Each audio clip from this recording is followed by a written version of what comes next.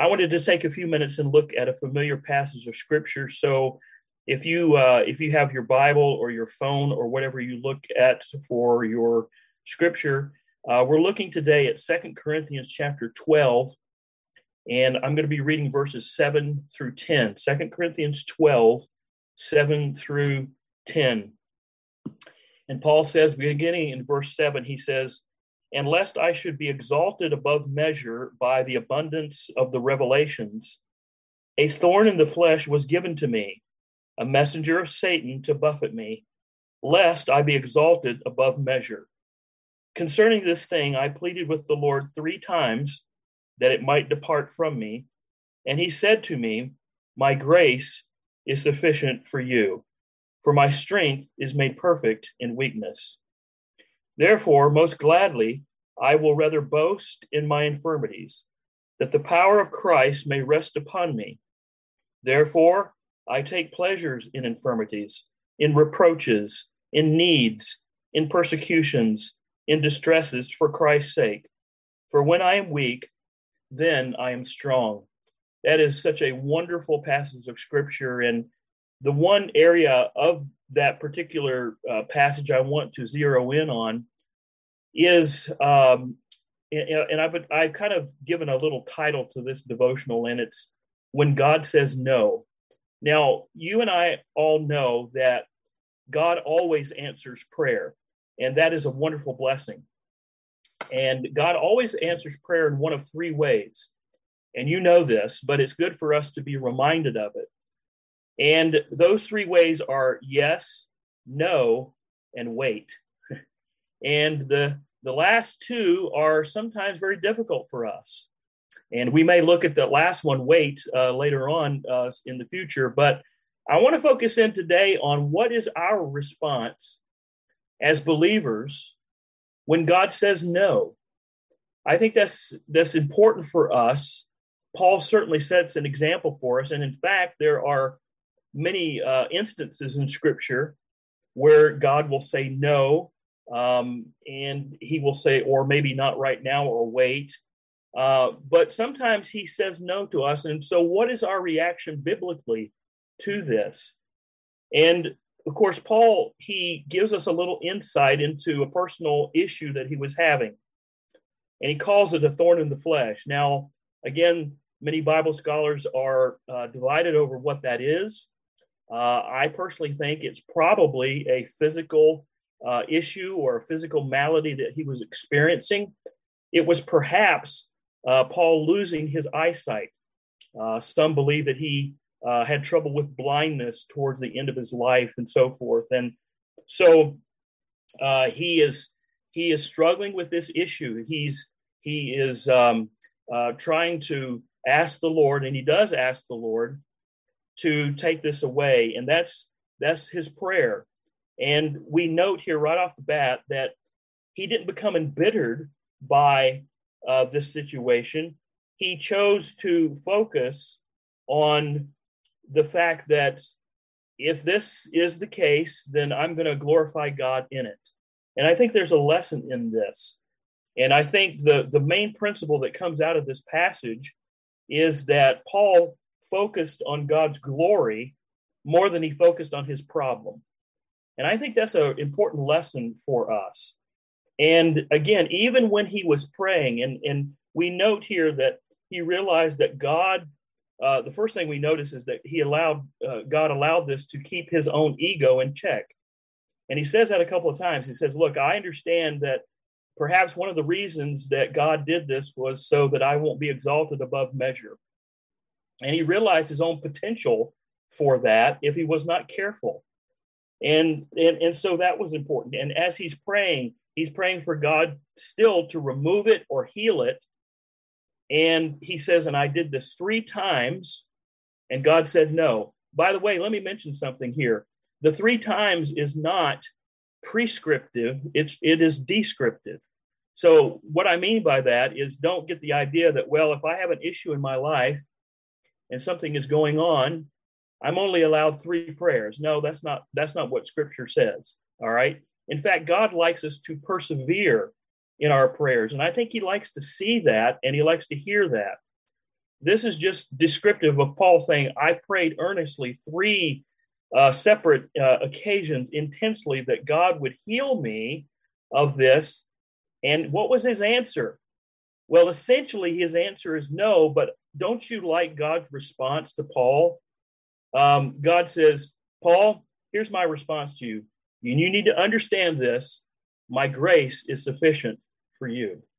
My grace is sufficient for you. And essentially, he was saying, Paul, I'm not going to take this away. Paul, I'm allowing it for a reason. And so what was Paul's response? I think this is absolutely wonderful. It's amazing.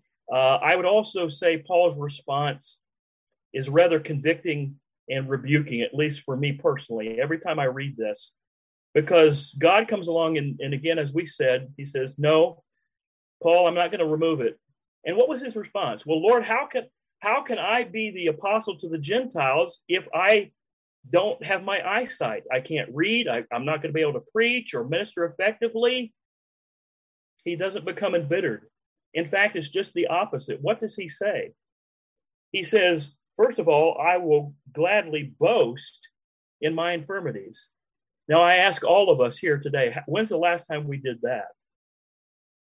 He says, secondly, I take pleasure in infirmities. And we look at that and we say, well, Paul must have been superhuman in order to say that. No, I think what it was that Paul was walking so closely in tune with his Lord. He was so mature in the faith that basically Paul says, you know what, Lord, whatever you want to do with me, whatever you want to bring into my life, it's fine as long as you get the glory. Even in my own physical weakness and the problems that I'm having, Lord, if it means that you get the glory, then so be it. Now, I have to tell you, I don't know too many people who have that kind of spiritual maturity. And again, that's like I say, he certainly rebukes me when I read this. And I wonder how many times Christians are a little bit, perhaps, maybe frustrated, and they can ultimately become embittered if they're not careful when God says no. But Paul certainly gives us a wonderful example of how to act and react when God says that. In essence, Paul is saying this. He's saying, I am completely content with God saying no if my infirmities can glorify God and point others to Christ. That is quite an example and a testimony. What a wonderful example he gives us. And that can only be done, again, folks, my dear brothers and sisters, if we are walking closely with the Lord and in the power of the Holy Spirit of God. Because quite frankly, that is impossible for us to do on our own. We can't do this. It has to be the Holy Spirit of God. And so he understands this, and he gives kind of a bottom line principle. Being content with all of these things, how does he end this? He says that when I am weak physically, I am strong spiritually. And that's where God has me. That's where he's placed me. And that's where I desire to be. And I think that's a wonderful, wonderful example for all of us when God says no. And, you know, again, we look at this situation and we think, well, this didn't really make a lot of sense in Paul's life. And I'm sure as he began to think about it, again, maybe the question why would enter his mind.